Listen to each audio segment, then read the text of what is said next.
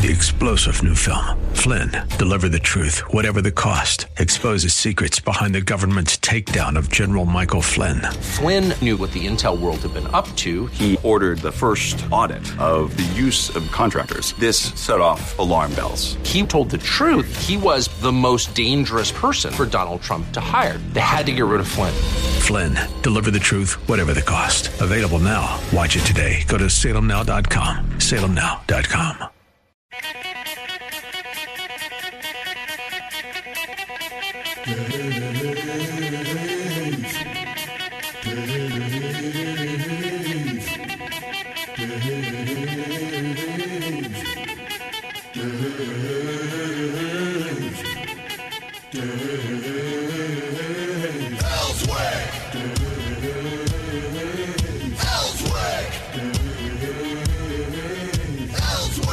All right, Tuesday.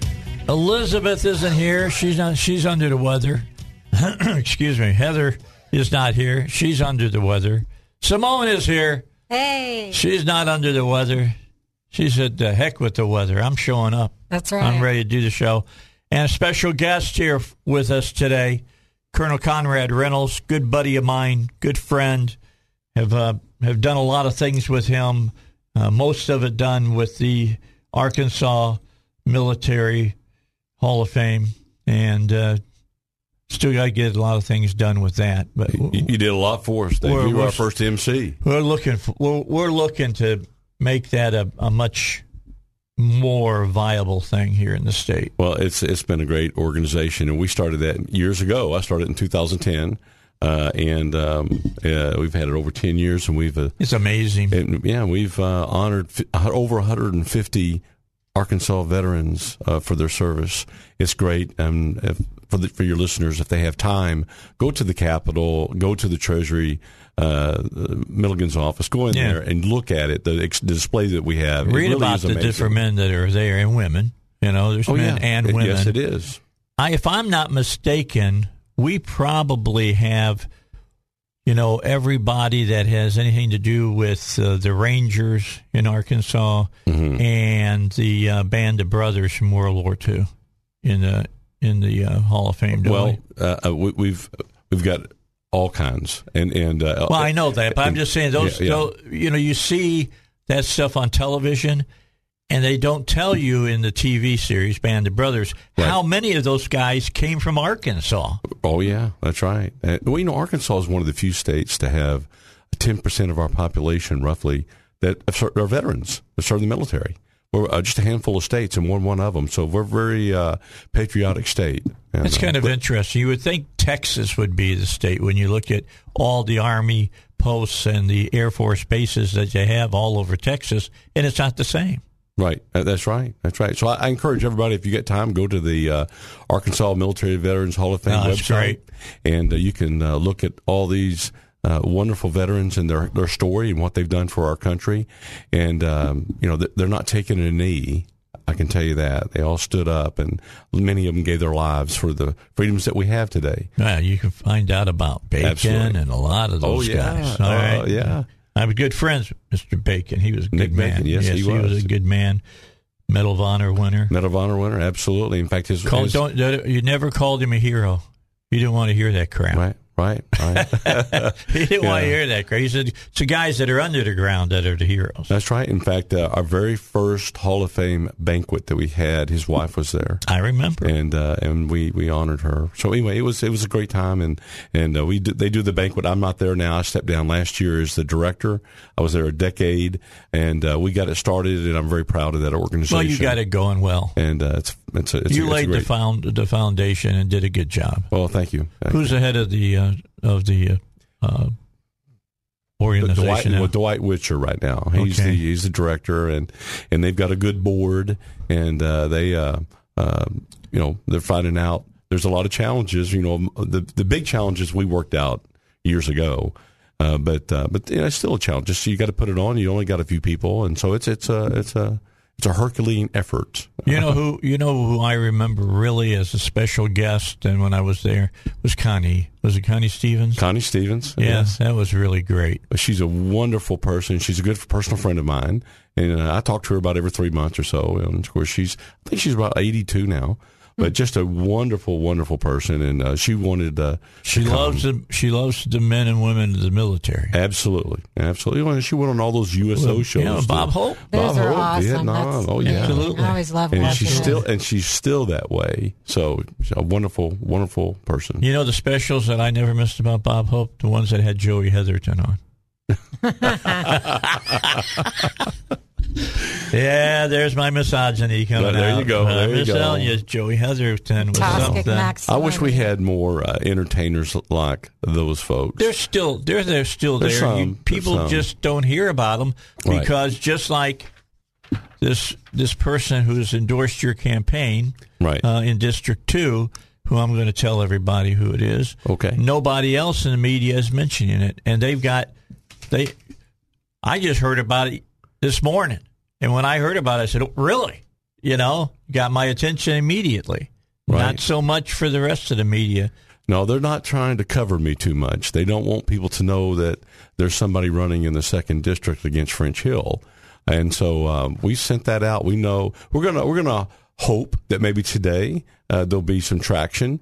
But you would think that a congressional candidate in the 2nd District who has an endorsement from a national figure, that would be news, you would think, but apparently not for some of the I'm just going to read the first 2 paragraphs. I don't have to read the whole letter, but I'll read the whole letter. Well, it's a good letter. It's a good letter. There's no doubt about it. But Colonel Conrad Reynolds and I both served in Iraq and around the world fighting to bring democracy and freedom to all people. Now we face our own threat from radical socialist and communist forces in America. We must have fighters to repel these forces. The Republicans, in name only, in Congress, that's the Rhinos, of course, have shown they are unwilling to stand up and fight for America First principles. Conrad is a strong leader who will take up the fight. That's why I am wholeheartedly endorsing Colonel Conrad Reynolds to be your next congressman, and why I am asking Arkansans to vote for him in the Republican primary, May 24th, to be your next representative in Arkansas's 2nd District. His primary opponent, French Hill, voted with Nancy Pelosi and Rhino Liz Cheney to form a January 6th commission, which is nothing more than a legal witch hunt to punish President Trump and his allies. Hill also voted to confirm Biden as president while undercutting President Trump's assertion that the 2020 election was stolen. In fact, Hill stated that Trump's claim of winning the election was fiction and folly. Conrad's a patriot, combat veteran who is dedicated to the America First agenda and will not buckle in the deep state or mainstream media.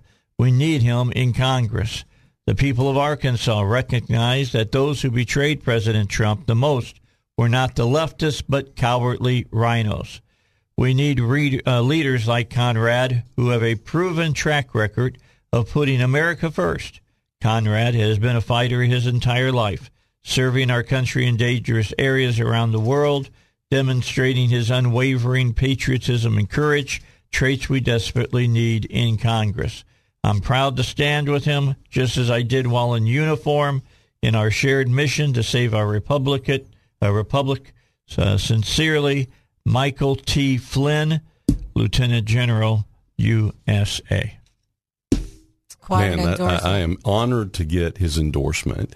I mean, this man, he is a great patriot. He really is, and I'm the only one in Arkansas. Well, to get he took it on the him. Chin. There's no doubt about that. He sure did, and he's just a great patriot. You know, his brother's a military general. His family has served, kind of like my family. All my brothers served. My son has served. It's just in our blood. Were they all generals, though? No. None of us made general. Well, you made colonel. You're close. That was in my field. That was high as I could go in the intelligence world that I was in. Well, you didn't want to play the politics to get the star. Well, there were no slots. They didn't want to give it to all of us. Any of us human types. But still, I think that it's important. And I'm, like I say, I'm touched and honored. Let me tell you a little quick story about this man, that somebody told me, unsolicited, when they found out that Lieutenant General Flynn was going to endorse me.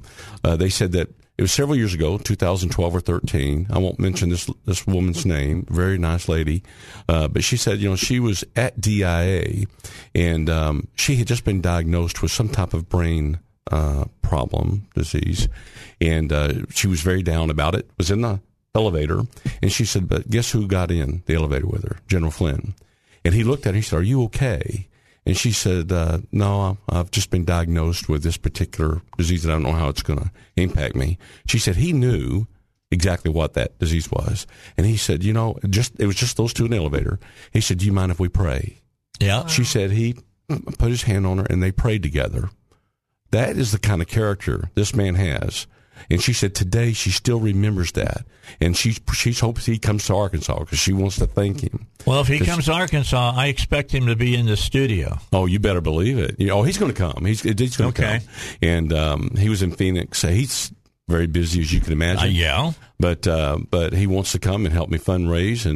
And he said, let's get this ball rolling because he understands what we're facing now in America. We really have to get the right people in Congress. And I'm glad he's got faith in me. Well, the FBI and whatnot tried to destroy him and just about bankrupted him.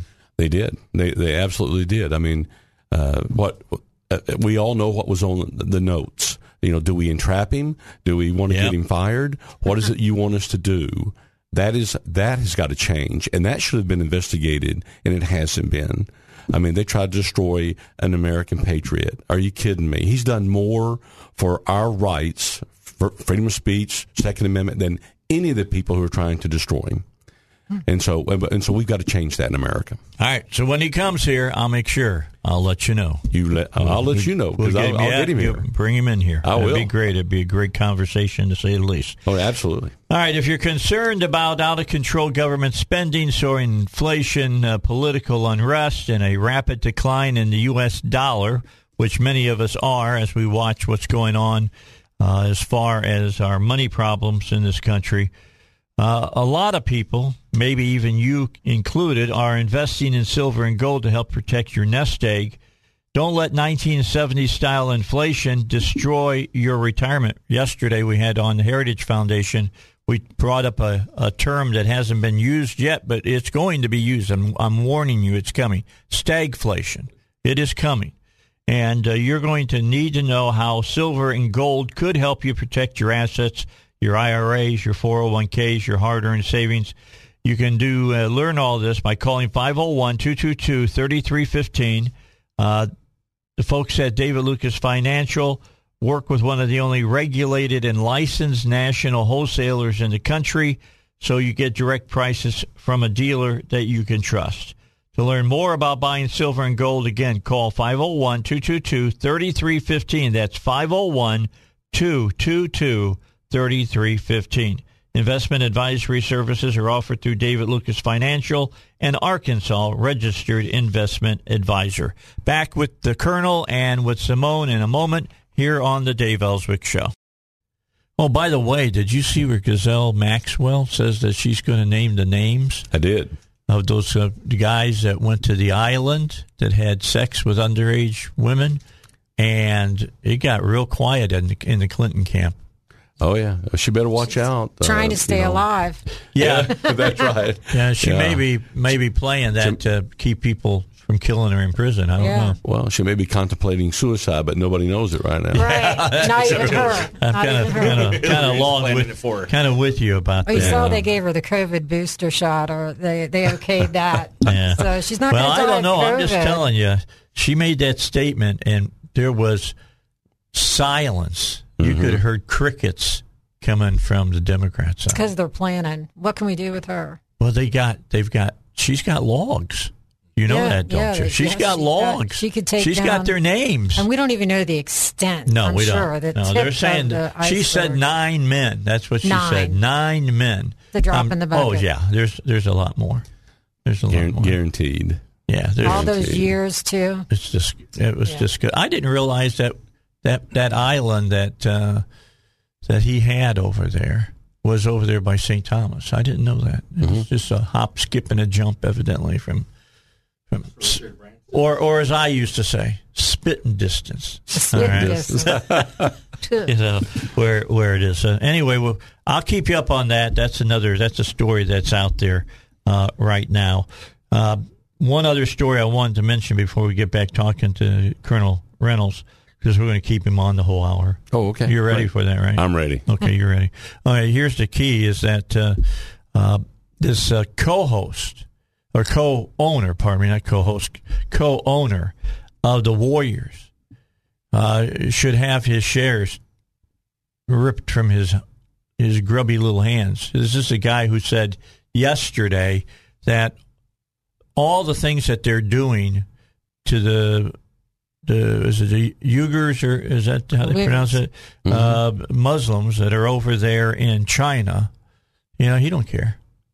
Let them do it. I don't care. Well, he even said doesn't matter to me. That's what he said. It doesn't matter to me. He even said his family grew up in a hard place, and we have human rights abuses in America. Why should we care about that? Here's what the Chinese Olympics, because I love history, so I read a lot of history. And there was this guy that had this funky little mustache back in the late 30s. And in the 40s, he brought the whole world to war. His name was Adolf Hitler. And he got the Olympic Committee to do the Olympics in Munich. Mm-hmm. And he brought the whole world to Germany to show them what fascism was doing, what the Nazis were doing in Germany. And he was selling it to the whole world.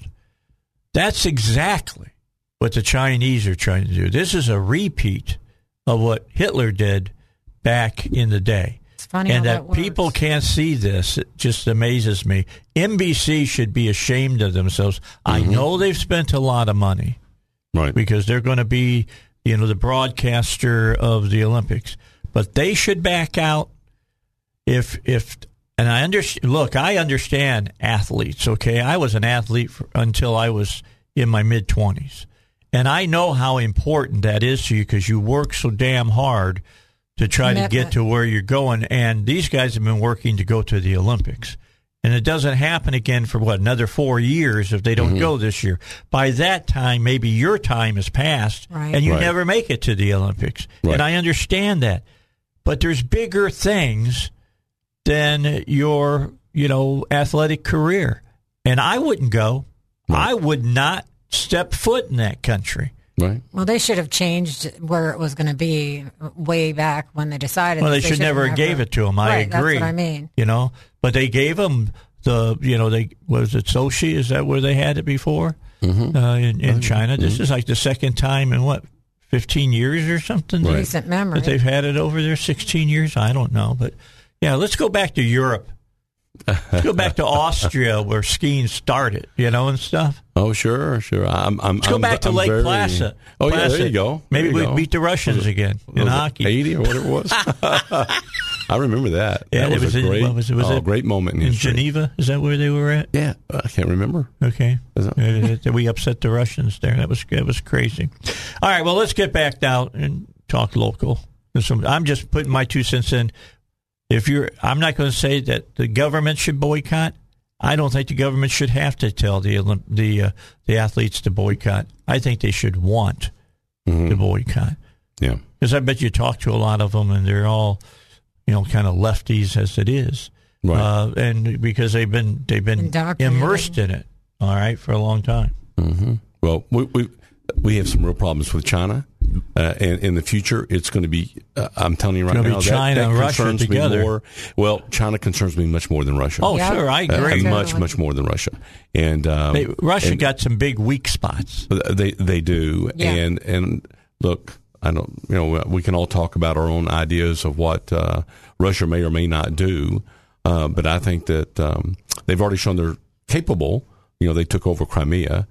When they sense weakness, they may do something. They're but like a shark smelling blood in the water when there's a weakness. I think you better believe it, and China's the one that will really take advantage of it. But I think that Russia, if you were to ask me, they are more, right now they're trying to intimidate the government of Ukraine, yes, more so than trying to intimidate NATO. They don't want to go to war with NATO, I can assure you. But they are trying to intimidate Ukraine not to join NATO. Yeah, and so and that's what they're doing. But I just don't see them. Putin said he'll not allow it. I don't see a full-fledged attack in the future on that. I personally don't. But we'll see what happens. But one thing about it, when you're weak, these things happen. And I'm very concerned about Taiwan more than anything in China. Yeah. I have said after the Olympics. The Chinese will not do anything before the Olympics. No. But after the Olympics, it wouldn't surprise me the day after the Olympics if they didn't, start a full-fledged amphibious assault. They know what's going to happen in 2023. They know that probably, for sure, Biden will be impeached. That's going to happen. I'm telling you, that's going to happen. And so when we get a Republican Congress, he's going to be impeached. And so they've got a short window to do what they want to do. And it's after the Olympics and before December 31st. Yeah, and before 24. They don't want to have to deal with a president's got some cojones. Well, absolutely. So we're going to see what happens, but I'm very scared. I'm very concerned about what may happen with China. So anyway, we need to keep our eye on it. I worry about China and Russia having military maneuvers together. That bothers me. Yeah. Personally, close. I don't see that happen, but you never know. Never know. All right. We're going to take a break. They are two different forms of communism. Yep. Always remember that. And it always comes down to communism. That's what it comes down to. All right, a break. We got news coming up. Colonel Conrad Reynolds is here on the Dave Elswick Show. You need health insurance? You want to save some money? Well, let's say you've got Blue Cross and Blue Shield. I want you to call Pat Davis up and ask him how he can get you no copays and still keep you on Blue Cross Blue Shield, because he can. And he can save you 30 to 50% on what you're paying out for your insurance. These are perfect health plans for self-employed people. They're going to save you a lot of money. They're going to get you the kind of coverage that you want. They got what's called the deductible buster, and you want to find out about that. You call Pat Davis today, and I promise you, you're going to save money. 501-605-6935. Save money and have great health insurance. Usually you can't say both of those things. Your Health Plan Man is what Pat is known as, and so if you want to get him on the internet, go to yourhealthplanman.com. But you can call him right now. Well, don't call him now. He probably is asleep. 501-605-6935. That's Pat Davis, Your Health Plan Man. In the studio, Simone is here, and also here is Colonel Conrad Reynolds. He is challenging French Hill in the Republican primary. We'll talk a little further with him this half hour about what he's doing and why he's doing it.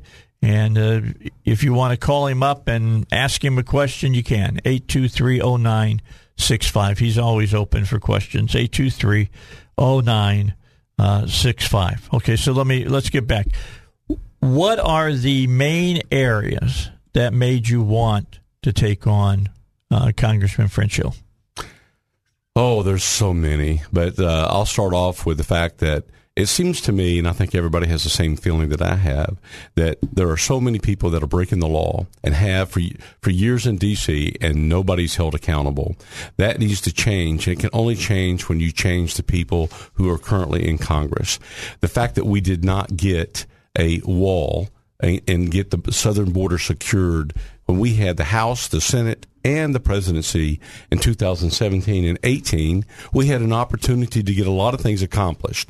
But guess what? The people who were in Congress at that time had no interest in securing the border, apparently, because they didn't do it. It was Trump had to take money out of the military budget in order to be able to fund what wall we do have now. Right.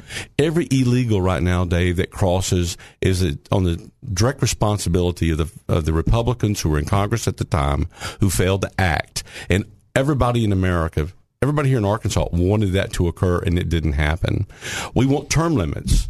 80% of people in America want term limits, but we can't get it done. Why? Because we got rhinos, we got people in Congress who want to be there forever. Well, they were shot down. Remember, this was a few years back now. Mm-hmm. A lot of states passed term limits.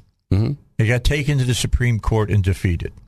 And now, if they want to get it done, it's going to have to be done through a constitutional amendment. That's the only way that it'll be done, because they said if you read the Constitution as it is written now, and I agree with them, term limits are off. That was an Arkansas case. That was in 92. Yeah, right. And that's off limits now. So to do that is beyond tough. Right. That's really, really hard. So the people who were really wanting to do that, like that, or who wanted to have even this lately, the big convention of the states, they understand that, the odds are stacked against them on that. Yeah, well, there's a couple ways to do it. That's one, convention states. The other one, of course, is Congress passes it, 2/3 rule, and then it goes to the states, and 3/4 of the states have to amend to approve it. But that's not an unachievable goal. I just want people who go up there who want to do that. There's a termlimits.org. I talked with Mr. Rich, the guy that started that in 92. And you can go and look and see who has signed on to that. That says, if a bill comes before me, not one person from our Arkansas delegation has signed that. Not one. Saying that if it comes before me, I will vote for it. So that's a problem. Ted Cruz signed it. Marjorie Taylor Greene has signed it. Rand Paul. There's a whole bunch of people that have signed it, but not one person from our Arkansas delegation. And if we are a conservative state, which I think that we are, somebody should have signed it. We should have somebody in the Freedom Caucus. Not one of our legislators are in the Freedom Caucus. Those are the things that bother me. You say one thing when you're here, but when you go up to D.C., you do another. So there's a lot of things that I want to cover when I get there. Election integrity. We need to get to the bottom of what happened in November of 2020. And I don't think that that's happening. I don't think that there is any desire or any curiosity. Mr. Hill said it was fiction and folly, basically saying it's everybody here who thinks that it may be stolen, they have no clue what you're talking about. Well, I don't think that. I think there is something there, and I want to look at it. So election integrity is one that we need to get to the bottom of. I also want to do something with the current, what we call the HIPSI and SISI, the intelligence committees from each of those bodies. Look at Eric Swalwell. And that's something you know about. Of course I do. I know a lot about a lot of things, but that one I know for sure. I know you know a lot about intelligence. I know that for a fact. Those people who have access to the most classified information that our government has, right? They are there to protect that, but also make decisions on that. Why do you think that the Republicans haven't pushed harder on Swalwell to have him have his committee chair ripped away from him? Because when he was sleeping, he was sleeping with a known Chinese agent. Well, of course. Well, it's up to the speaker appoints, can put him there. The problem here's how you fix this. You fix it by making the rules for everybody else in the intelligence community, to include myself, that when you have access to that type of information, highly, highly classified, what we call SCI type information, secure compartmented information, you have to have a polygraph. These are voluntary positions, so they don't have to sit on the House committee. You would think that would already be part of it. You would think that it is, but none of their staff, no staff, and none of the legislators have to take a polygraph to have access to the same information that I would have, but I have to take a polygraph. I have to do that. And so I think that they need to do that, and I'm going to push for that like you won't believe, because otherwise we get people like Swalwell. We don't know what's been compromised to the Chinese through Fang Fang. And we don't know, and you're never going to know. So anyway, I want to fix that, and that's another thing I'm going to do when I get there. Yeah, look at what happened to Petraeus. Oh, yeah. Okay. Yeah. Look at what happened to Petraeus, and this guy, nothing. Zip. Right. That's it. She must have been something. That's all I'll say. Everybody gets a pass. Everybody gets a pass except for the worker bee. They're thrown in the jail, or they're going to Leavenworth, or whatever, and that's wrong. And so I think that it's time to change that. But I do know something about the intel system. I know something about the FBI, and I know something about all the NSA, the other intelligence organizations. They need to be completely scrubbed from top to bottom. We need to get rid of the politics that currently infect all of these organizations. How do we keep that from happening? I mean, look, I really got involved in politics during the time Nixon was in office, and he politicized everything. Right. He was the president, really politicized the IRS. Mm-hmm. But I got to tell you, it was like they didn't do anything to change it after he got out. They didn't go in and clean it up. No, they didn't. Well, look at 2012, Lois Lerner. Yeah. I mean, look at that. That's another perfect example. Held in contempt, didn't show up, but guess what? They didn't go after her. No. Okay. Holder, he was held in contempt. They didn't go after him. No. Okay, so these are the kinds of things. That's because they're all dirty, I guess. Well, they're all part of the swamp, but we need people who are willing to stand up and do the right thing, and I definitely will. I'm not going there to get rich or anything else. I'm there to represent the people of the 2nd District, and if they want a conservative voice, someone who will stand up for them, I'm asking you to go to my website, electconrad.com, electconrad.com. Stand with me, and let's start replacing folks. Yeah. Well, when it comes to money, if ROC can do it, I don't know why you can't do it. Well, I think that I can do it. She gets $20 donations and ends up with a bunch of money. Oh my gosh, yeah! Don't even get me started. All that's corrupt. But I'll tell the people of Arkansas, you get the Congress that you pay for. Really and truly, this is it. If you want somebody, you're going to have to donate. I'm asking people to donate. Can I plug my meeting today? Yeah, go ahead. I have a meet and greet today.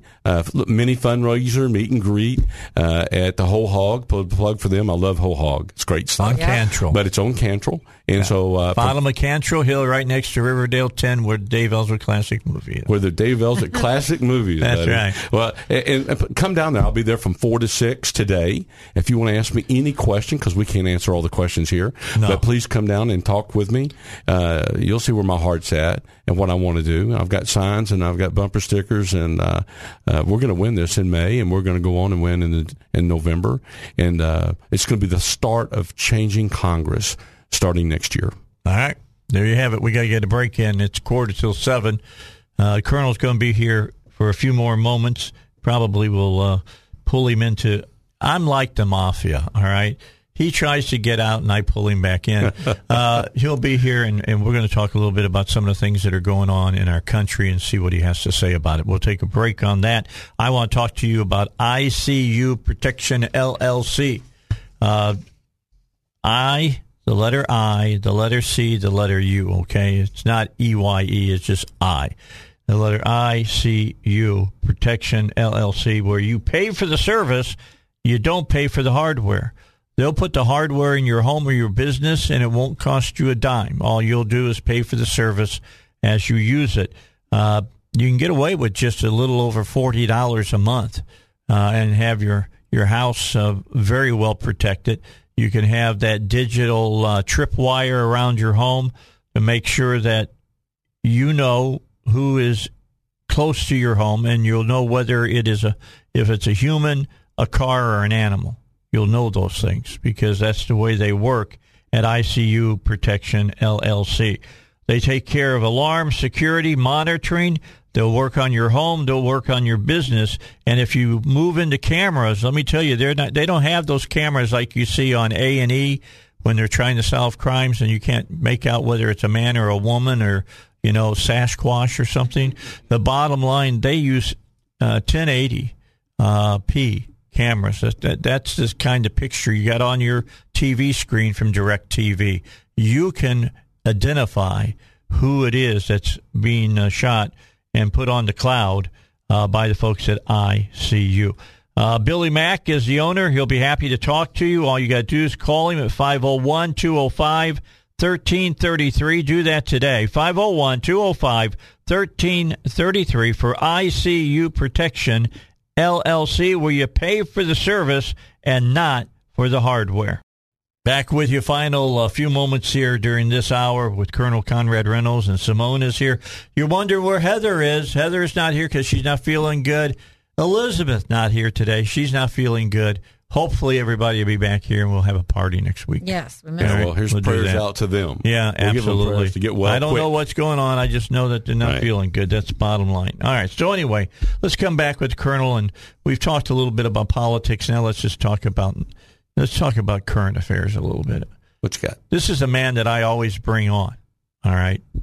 This is true. When we wanted to talk about Afghanistan, I always brought him on. Did you hear about the AP report that came out today? I did not.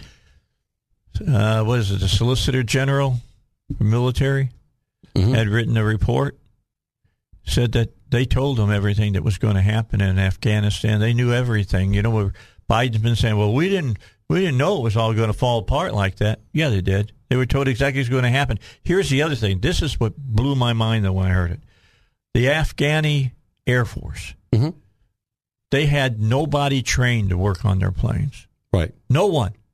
We spent $500 billion, and none of them were trained. Right. And so, you know, if the ground forces know they're not going to have air support, guess what? They don't want to go out and fight. No. Because they learned to fight the American way, which is overwhelming air support along with overwhelming ground.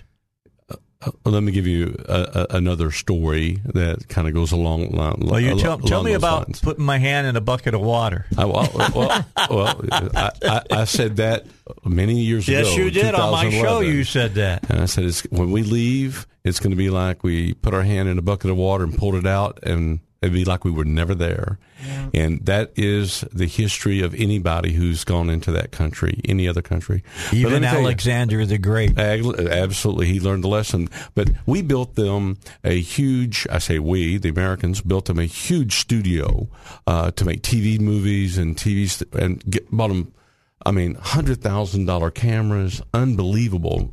And I remember asking, okay, well, who's going to run all of this? And no one thought about putting anybody in the pipeline to train them on how to even white balance a camera. So there was no one at the time when it got finished, it took about 2.5 years to build, there was no one to run it. So it just sat there. And so they just used it for a barracks. They put people in it. They had $100,000 cameras stacked on each other, and they were told nobody can touch them because nobody can touch them. But they didn't use them, and somebody had come up with a brilliant idea, used our taxpayer money. We're talking Americans who went over there now, contractors, whatever. Got a brilliant idea. Hey, let's build them a studio. We can do these TV programs and put them on TV, propaganda, to help the people in Afghanistan, cohesive, come together. None of that happened because they didn't think through the problem, and it's the same thing you're just talking about now. Think about that, though. Put together an Air Force. Right. And not train anybody how to work on the airplanes. The biggest problem they had is a lot of the people that they were sending back to the U.S. defected. They would come to schools, and so it got to the point where they had to, anybody who came back to the States, their family had to basically put their house up and everything that they owned. If the person didn't come back, the government was going to take it. That's what they did and tried to ensure people would come back. And that makes sense. I just want people to think about this for a moment. You leave an S-hole that's called, Afghanistan, and Mr. President, Mr. Trump, you were absolutely right about some of these third world nations. You come from there and you come to the United States and you walk into a supermarket here and there's food everywhere. Right. And what do you think they're going to do? Right. Yeah, so that was our biggest problem. And also they had a big, what I call brain drain. Anybody who was smart, anybody who could think, they left. They left a long time ago. So they were having a huge problem keeping any type of intellectuals in the country or people who could do these kind of jobs. Because they knew we would probably leave one day and then they were going to be dead. And every one of them, all the folks that I dealt with in their intelligence system, every one of them, their families lived out of country. They were in Europe, they were in the UAE, they were in Bahrain, every one of them. And so they were all planning their exit strategy because they knew that one day when we left, that would be it. Which, by the way, are Muslim countries that they went to, but very much more westernized than the Taliban. Right now I feel so sorry. I know so many Afghans that were helping us that they're probably dead now or they're scared to death that they're going to be found out. So could you imagine living in that fear? What's that? Could you imagine living in that fear that every day? Well, they did before and every day now. So it's when you hear this, right? You're wondering who's on the other side of the door. But I will tell you this: that unfortunately we cannot make them stand up for themselves. Nope. And they were unwilling to stand up for themselves. And the people who could have left, and I kept saying, why are we giving all these people a pass? If you help us for 3 years, you come to the U.S., why are we doing that when they should be? Those are the people who should be staying there and standing up for their country, but they were unwilling to do that because they knew their countrymen. That's right. That's right. Well, they're so fractured. Well, it's tribal still. It's very tribal, and people just don't really realize that. But you know who did know that? Just about every person who went over there was in a leadership position knew it. Okay, but nobody wanted to stand up and say the emperor has no clothes. This is nuts at what we're doing, staying there year after year after year with no hope of them ever standing on their own 2 feet. Colonel, you know what it's like in the military. You have, look, I served under Carter, okay? But he was the commander-in-chief. So I did what I was ordered to do as a military member. Now, a lot of people think that means that if I'm told just to go out and wantonly destroy villages or kill people, I can do it, and that's not true. The UCMJ has a conscientious clause, but you better have a real strong conscience and a strong backbone, because you will be court-martialed. Right. There's no doubt about it. You're going to be court-martialed. Well, I've lived under the UCMJ since I was 19. Oh, then you know. And so I know it very well. In fact, I even served, I joined in 79. Really? Yeah, so I was under Carter. I was there during those lean years. What a nut job. But boy, when Reagan came in, everything changed. 10% pay raise. Oh, man, everything. First I think it was 19. It was unbelievable, and everybody was, this is great. 26, and I'm over there, and to be able to feed your family under Carter, almost every enlisted man was on food stamps. Right. Wow. On food stamps. How disgusting is that? Yeah. I'll never forget, I had Senator Hutchinson on one time, and he sat down in front of me, and I said, are we ever going to get to the point where military members don't have to get on food stamps to feed their family? And he says, I like it when we start off with easy questions, Dave. Well, I do want to say one message to all the veterans that are listening to this. If you want somebody to have your back, I mean really have your back, and he's going to stand up in Congress, that's what I intend to do. I think veterans are the lifeblood of this country, and we have not done We have not done. I love your veteran hat. Yeah, I got that at the World War II Museum. Did you? There in New Orleans. That's great. That's great. I love it. All right. I appreciate Colonel. I always like having you here. Great man and great individual. And he's part of the Dave Elswick Show today. Simone, thanks for coming in. Yeah, it was great. All your sisters gave up on you. Well, sometimes I just got to tow the boat and be the face. There you go. Bible guys are next. We'll be back on the Dave Elswick Show. Stick around.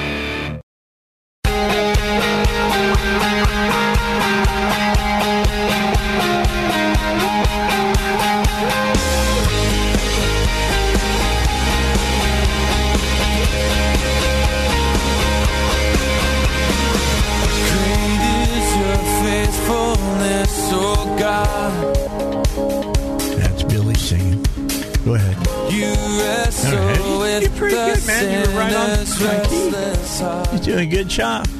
Hey, last week, one person was here, Steve. This week, we got everybody here. This is good. We got Billy here, Scott's sitting across from me, and, of course, Steve is sitting to the right of me. It's good to see you guys. You too. How are you doing? Good. Okay. Good. How did you guys survive without us? Oh, it was tough, but we did. Just having Steve here. It was good. Steve was good. He did a good job. It's kind of like Steve here by himself is probably kind of like playing football without a helmet. No, not quite, but it was good. It was good. And we went back and looked at a question that we didn't get the answer all the way the week before, and he answered it completely. That was about the first 20 minutes of the show, and then the rest of the way we just talked about different things that were going on. Cool. And it was very, very good. Got a couple questions for you guys that came in yesterday. People want to talk to you about them. And, of course, Scott is the pastor over pastor. Is that how you want to be talked about? I mean, I'm a Southern Baptist ilk when I was raised, so everybody was called pastor. Yeah. Or are you just brother? No. Yeah, I'm pastor. Okay. Yeah. I've got other pastors on staff. Steve's one of them, and so if you're kind of talk about the church, I'll be called the senior pastor, but when people talk to me, they just say pastor. So it's like Ebenezer Baptist Church with Dr. King. His daddy was the pastor, senior pastor, right. And Dr. King was the co-pastor. All right. Did you know that? I didn't know that. No. Yeah, pretty interesting. And both of them preached completely different. That's what was interesting about it. Yeah. His daddy told him, keep preaching the gospel.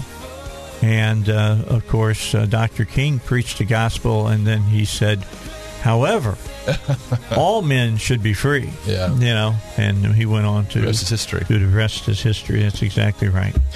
So, Scott, I got a question for you guys. You guys ready? Yeah. Billy, you ready? You ready, Steve? Absolutely.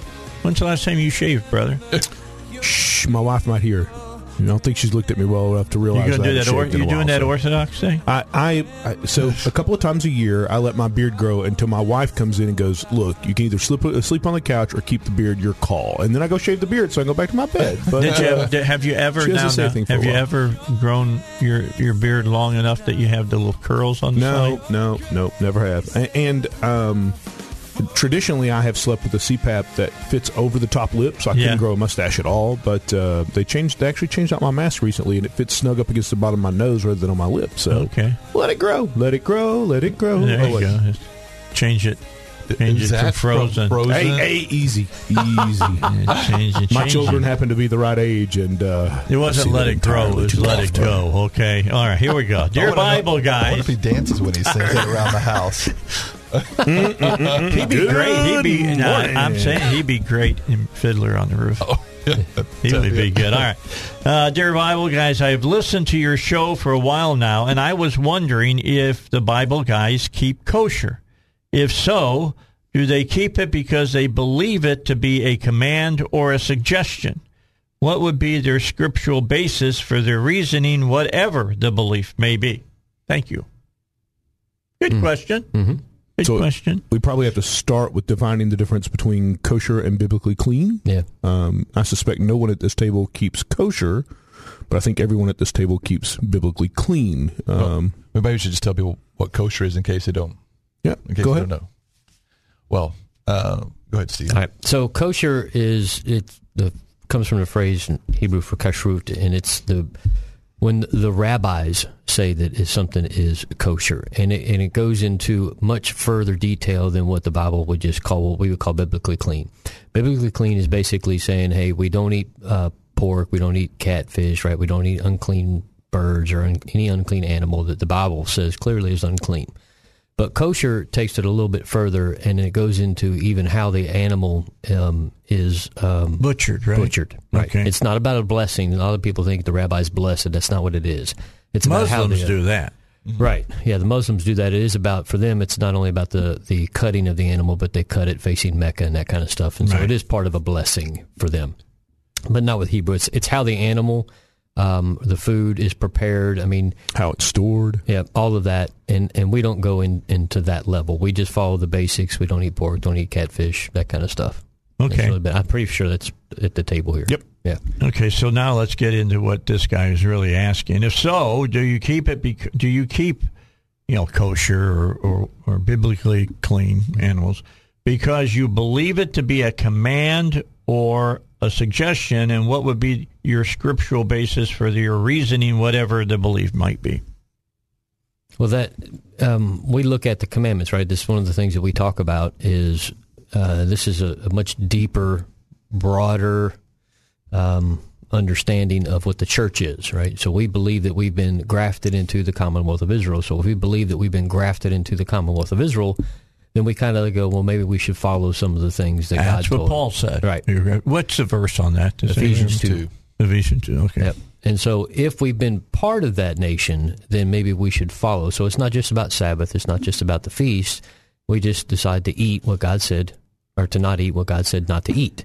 And a lot of people kind of just poo-poo that away as, well, that's Old Testament stuff. And they'll quote things out of the New Testament where, like when Jesus says it's not what goes into your body defiles you, but they miss the complete context of that whole debate that's happening there. And a lot of people forget that the second commandment given in the entire Bible, first, Adam and Eve, be fruitful, multiply. Second, don't eat that tree. Right? So right.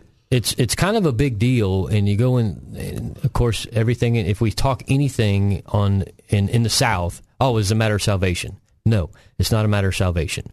But if God says, hey, like to Adam and Eve, don't eat that tree, right? Don't touch the tree of the knowledge of good and evil, right?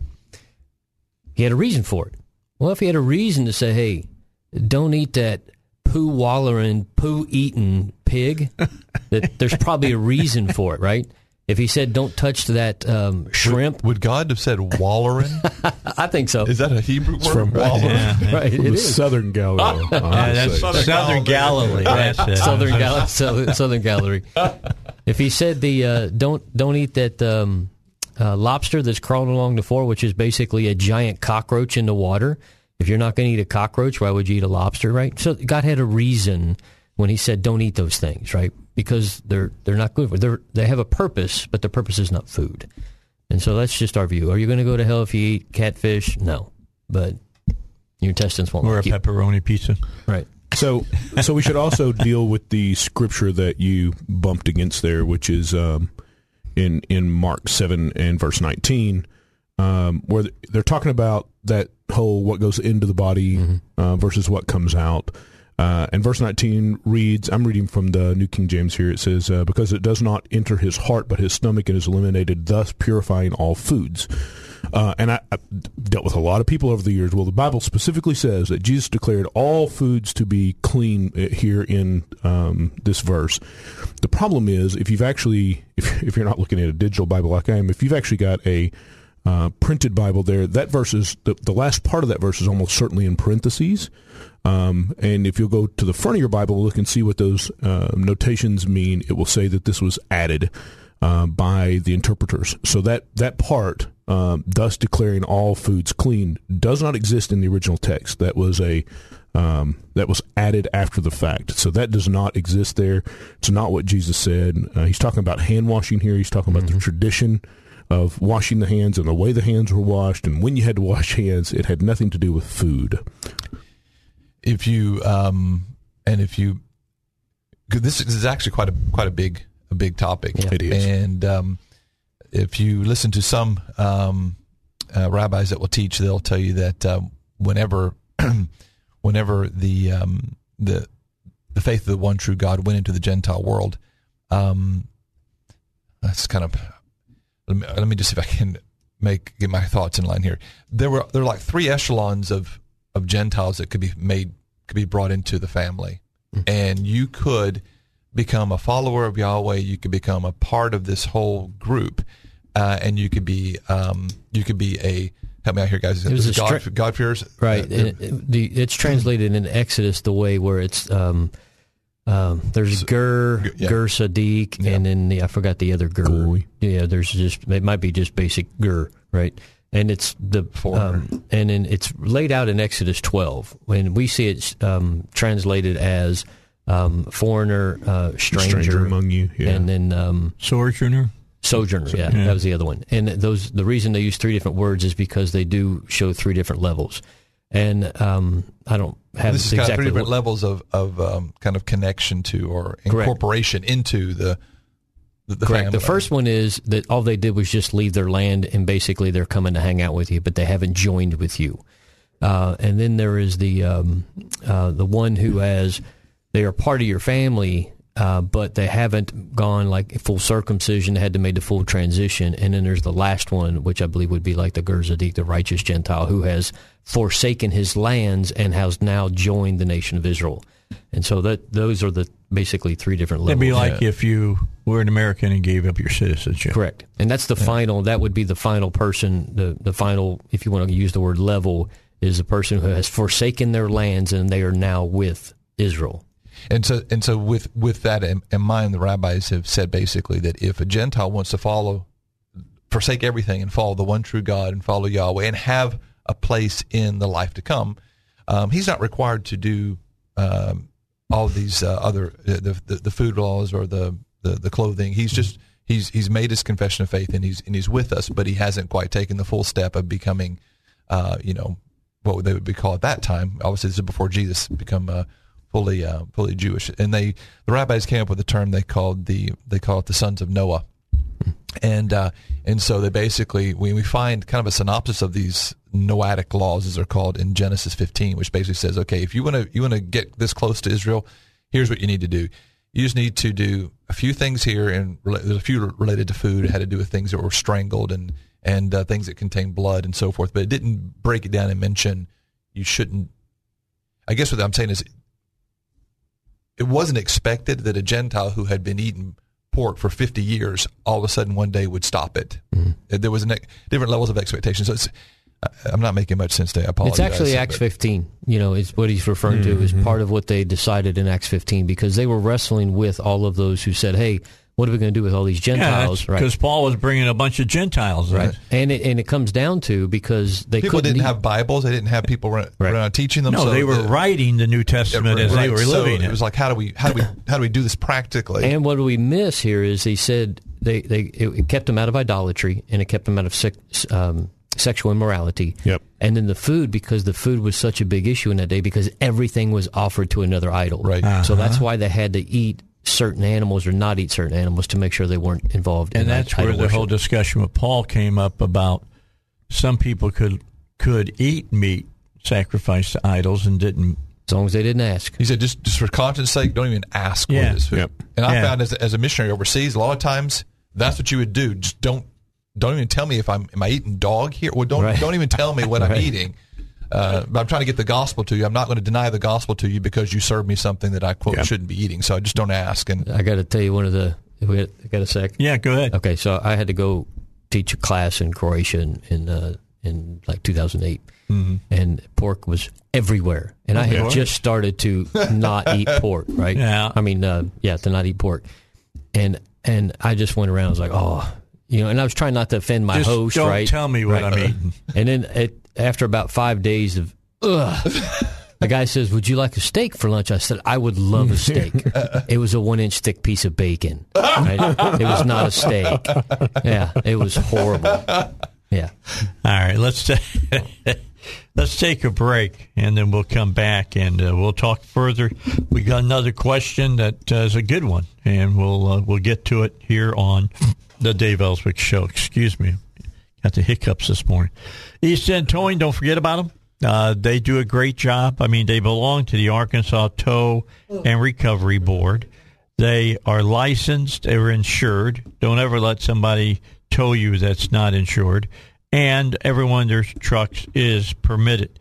So they know what they're doing because they keep up on all of the important things that they need to keep up on. So if you need some help, if you need to be towed off a private property, you've got a camper that needs to be towed as well, you let them know. They've got answers for you. No matter the situation, East End Towing can handle it for you, and they'll make sure that you're taken care of.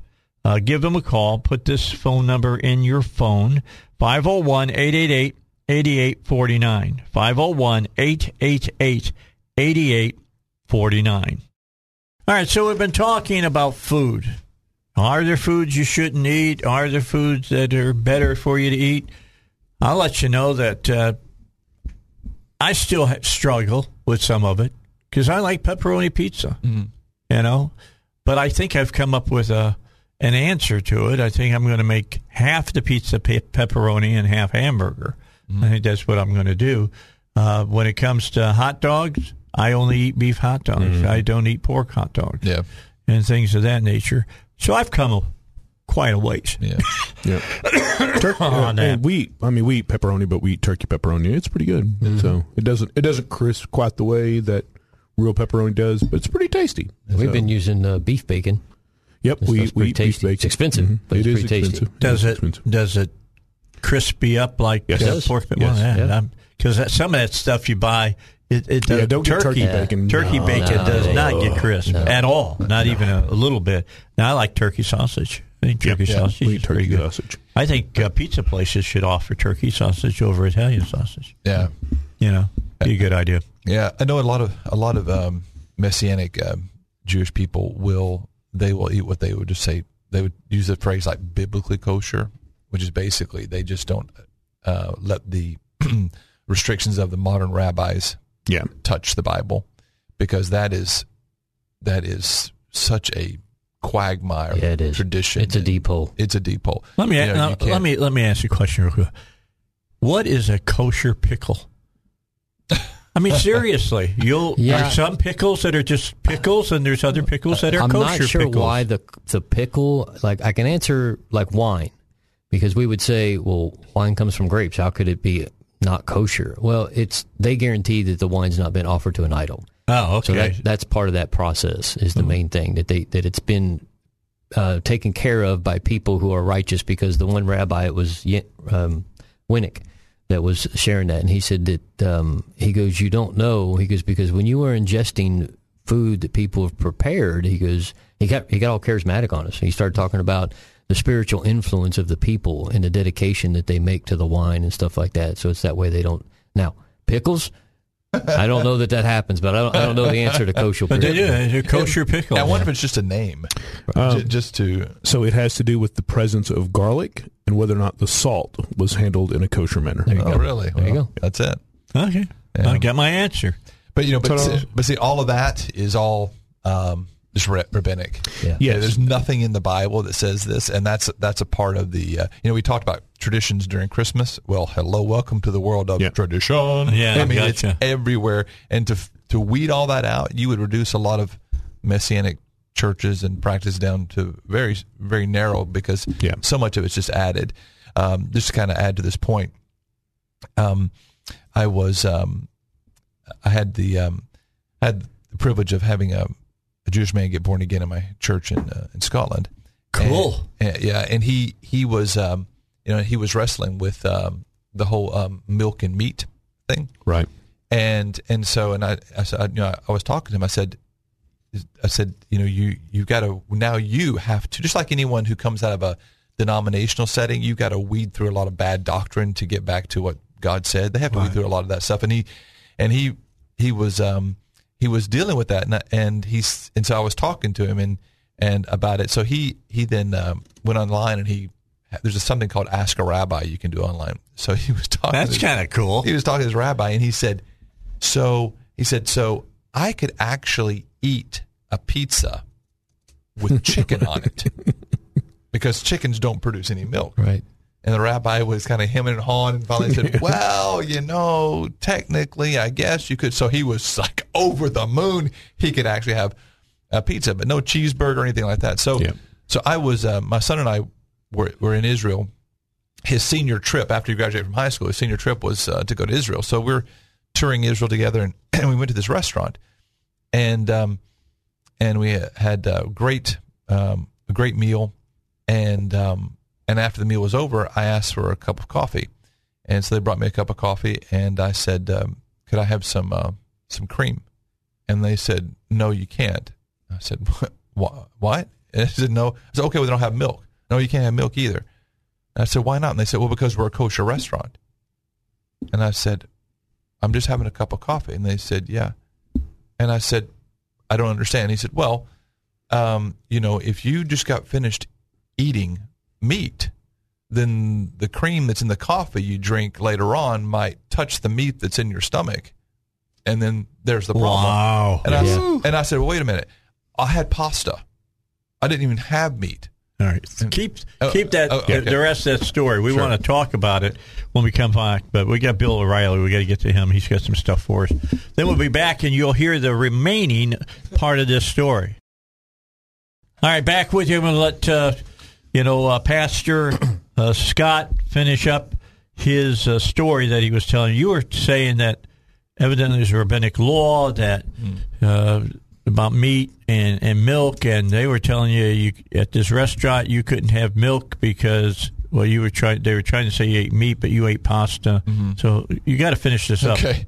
So I protested and said, well, I didn't have meat. I had a pasta dish, and they said, well, you may have, but maybe you ate meat for lunch.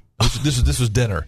Oh my or maybe gosh. some meat for breakfast, and maybe your stomach hasn't fully digested it all yet. So there's a potential that whatever milk you drink in your coffee will touch the meat you ate for lunch or breakfast, and then that. So you're telling me you were having an argument with people whose sepulchres were filled with dead men's bones. Well, then they get this. So the guy doing this is probably just a completely secular Jew, right? And he said, so we're arguing back and forth, and he said, where are you guys from anyway? And we said Scotland, because that's where we're living at the time.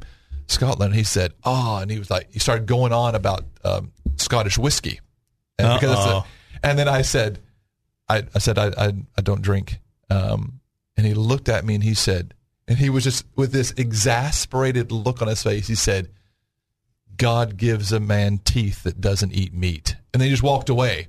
Which is basically like you're living in Scotland. You don't drink whiskey. What's the point of the whole thing? You're here. You haven't had any meat. On one hand, he's extolling the virtues of Scottish whiskey, but won't give me a drop of cream in my coffee.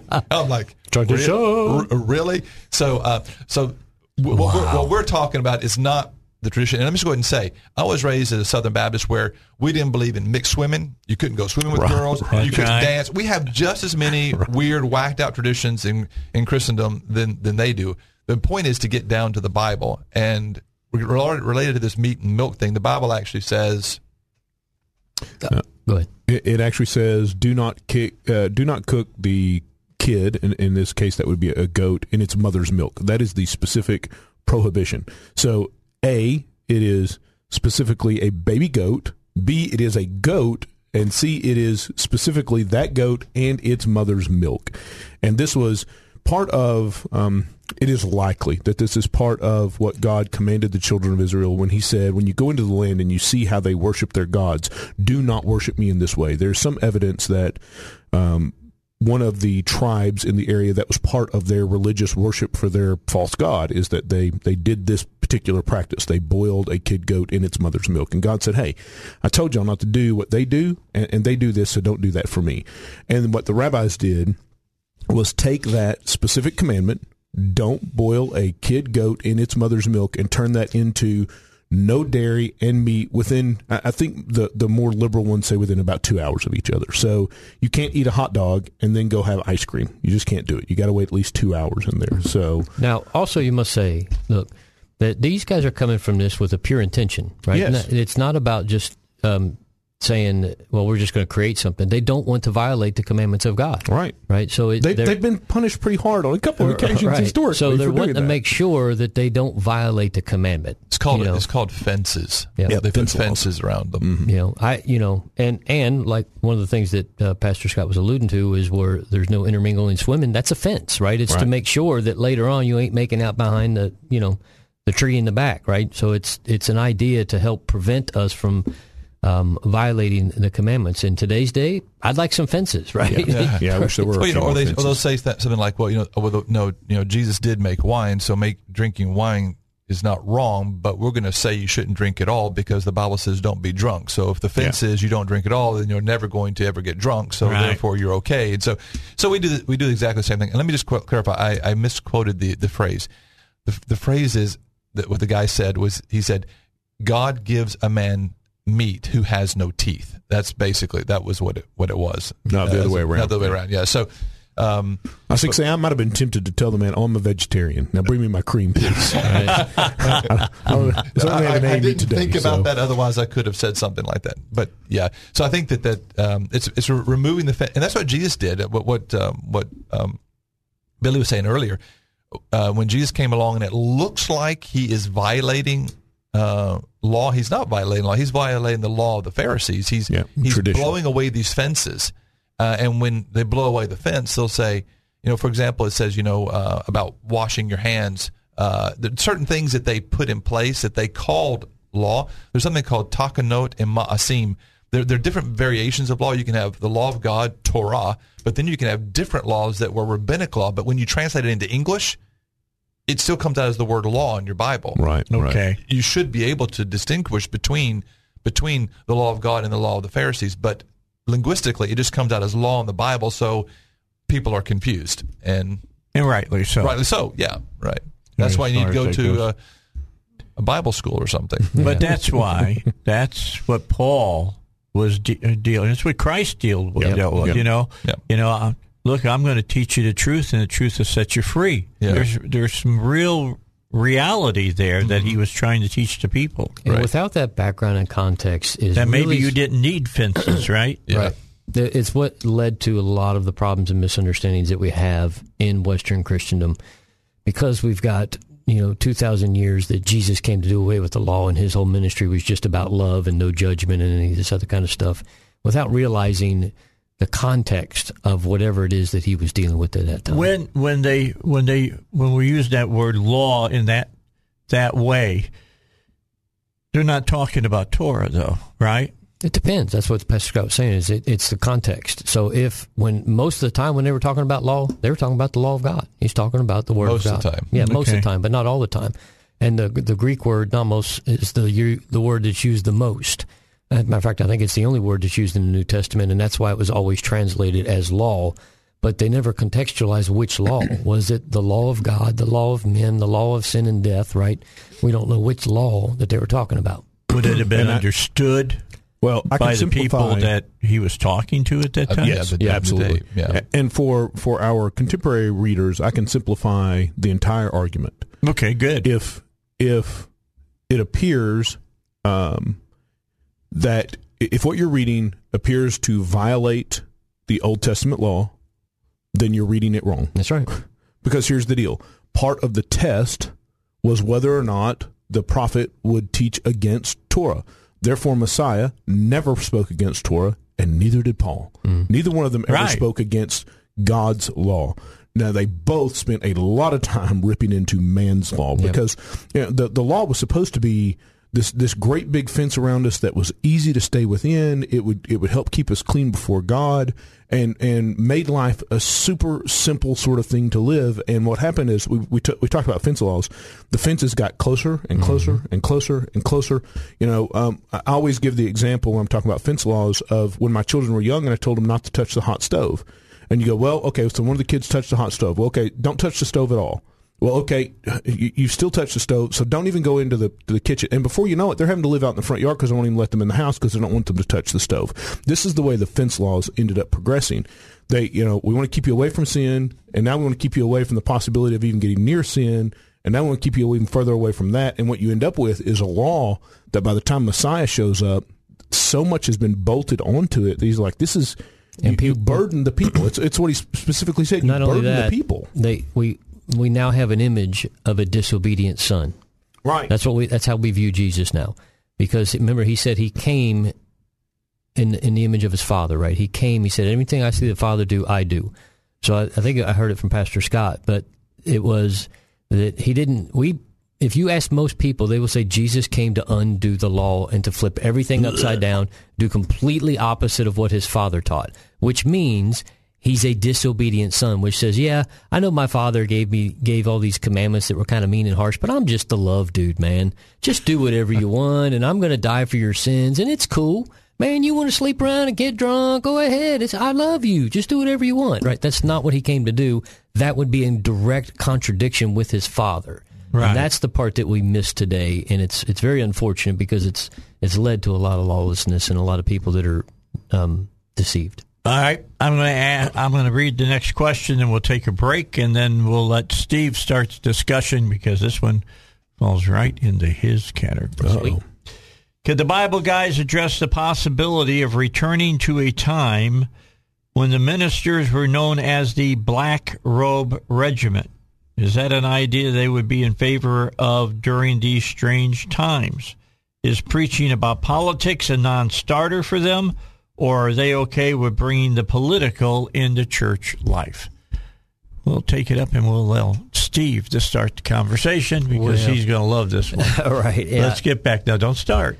After the break? After the break. Okay. You get to start after the break. PI Roofing wants you to know they'll take care of your roof. You've had any kind of leaks in your house, and you know with all the rain that we had on Saturday, whether you got a leak or not, whether you got discoloration on the ceiling or maybe on the wall, or maybe even seen a little bit of water in your house, get somebody over to check your roof, find out where the problem is, and get it fixed before it becomes a huge problem. That's PI Roofing, 707-3551, 707-3551, or piroofing.com. All right. The question was, there was a Black Robe regiment during the Revolutionary War. President Washington referred to it. All right. It was pastors and churches that were preaching the freedom and for our country. Is that an idea that we would be in favor of doing during these strange times? Is preaching about politics a non-starter for you guys, or are you okay with bringing the political into church life? Thank you. Absolutely, we're okay with bringing it in because what we were just discussing was the politics of Judaism of the day, right? So when Jesus was dealing with a lot of stuff, he was dealing with some of the religious tradition and the political stuff that was going on within the Judaism, if you will.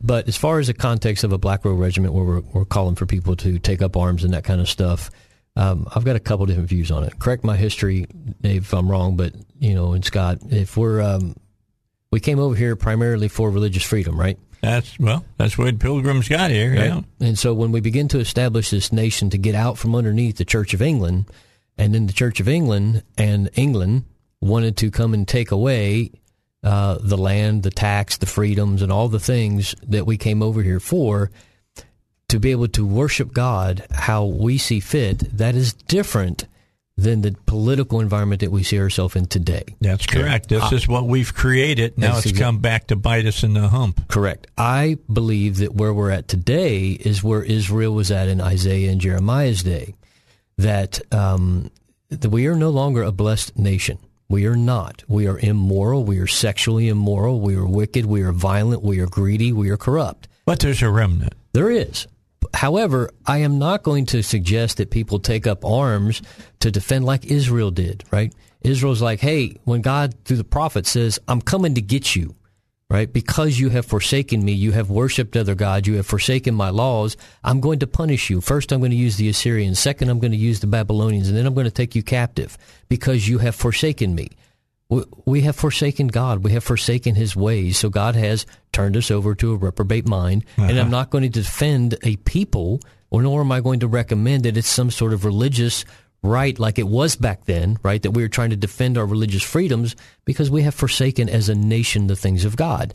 So you cannot call for a righteous religious uprising when it's not here, right? It's not worth defending anymore because the corruption level is so deep, and we won't admit it, right? Because we're America, doggone it, right? And we just think we're perfect and blameless, but we're not. We're immoral, we're corrupt, we're lawless, and quite frankly, our religious freedoms, not religious freedoms, our spirituality has waned. I saw a video, for crying out loud, this past week of a big church, of a big name guy. They played Led Zeppelin's Stairway to Heaven during the worship service. Really? Yeah. I could not believe it. Why? I haven't watched that yet. We got to get the people in, right? Because we've lost the Spirit of God, right? Because we don't worship God anymore. We worship man's agenda. That's about Lord of the Rings. It has nothing to do with Jesus. Right. I know. But that just makes the point about how lost we are. So we are not defending anything like they were back then. That's why I would have a hard time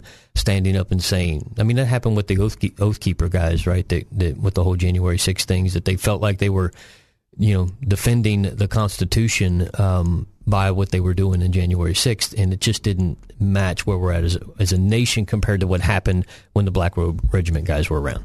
It's a different time, a different country. And it's not the same rally cry that it was then. Kind of wild. And we are at this point. I got to tell you something. Yeah. I'm an Oath Keeper. I signed up with the Oath Keeper. Yeah. I've been waiting at my front door. Oh, wow. I got to believe they know who everybody is. Yeah. There's no doubt about it, that the FBI is tracking all that. I will say, so I don't let, except for my pastoral staff, I don't let anyone tell me what to preach. When it comes to man, I preach what God says preach. That's right. Now, beyond that, I will also say that we are still a country with a rule of law. So as long as there is a rule of law, I'm not going to be talking about overthrowing a government. This is not going to happen. That's not where we are. That's not who we are. So yes, I will be happy to stand behind a pulpit and say we are a morally corrupt country at this point, and we all need to go to the ballot box and fix as much of that as we can in the physical. But where we really should start is that the metaphysical is in our hearts. We should really turn to God first. We should clean up our own act first.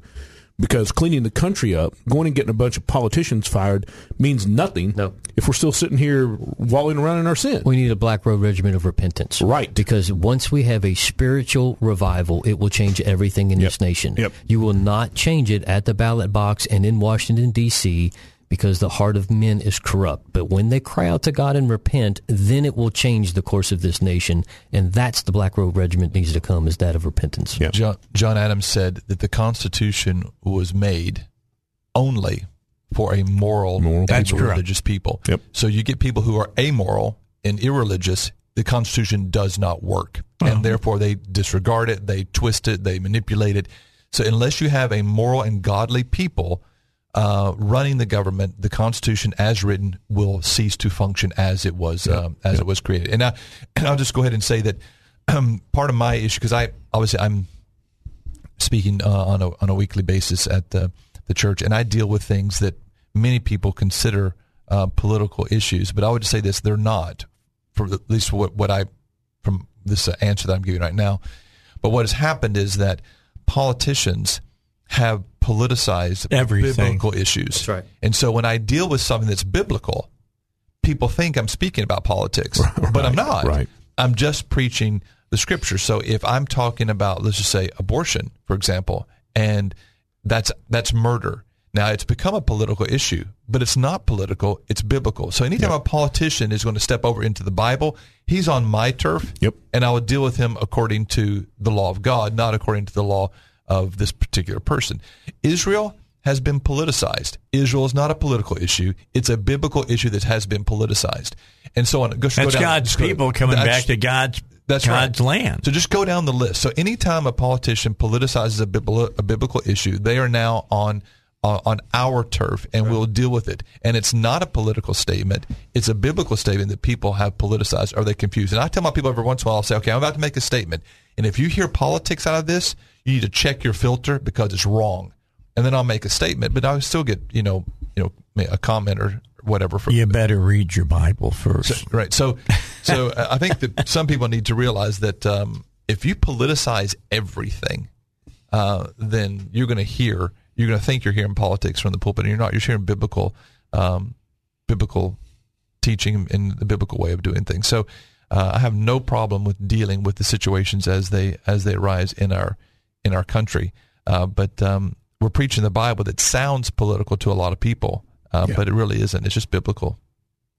So what he said makes sense. What he said, makes sense. True.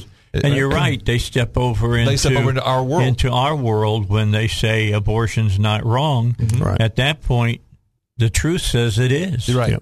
Right. And we are obligated to stand up. But one time, I had, I forget, it was several years ago now, and I had done a series on the Ten Commandments, and I was getting all kinds of pushback on this. I was getting all kinds of pushback, even from the, quote, the faith world. Really? Yeah. And so as I concluded, it was a 13-week series I did on it, and so the last service that I did on it, I got up in the pulpit, and what I decided to do is I was going to read the law of God, and particularly the Ten Commandments. That's what I was going to be reading. So as I got to finish the sermon, I got my black doctoral robe, and I put on my black robe, and in front of the congregation, I just started from Exodus chapter 1, verse 1, and just began to read the law of God. So in a way, it was kind of kind of pitching to the Black Robe Regiment. But the only way it works is if the law that you follow is the law of God. Right. You try to bring the law of man into it, and the whole thing just falls apart. Yeah, if you've gotten into the church and you believe what has happened within the Christian church, that even the Ten Commandments hold no sway over anything, you've given up all the truth. Mm-hmm. Mm-hmm. Well, they're telling you, some people are saying, rip it off your walls. It has nothing to do with us. It doesn't apply anymore. Yeah. You've been forgiven. No, that's not what it means. That's what they think it means. And that's a greasy grace. And they misunderstand that. Go read. If you want to find out, we read and focus when Jesus was here, right? Post-resurrection, go read the first 3 chapters of the book of Revelation and look how he talks to the church. Right. Because he says to 5 of the 7 churches in the book of Revelation, you need to repent, or I'm going to take away your candlestick, right? I'm going to spew you That's out. right. And so he's talking to the church and telling them that you have fallen away, you need to return. And we forget that. He's not a baby in a manger anymore. We're out of time. We're going to go to the news. Guys, can you stay here for 30 seconds? All right. Well, because they run. They got a lot of things to do. All right. Dave Elswick Show tomorrow. We'll get it underway, 6 a.m. Thank you guys for coming on in.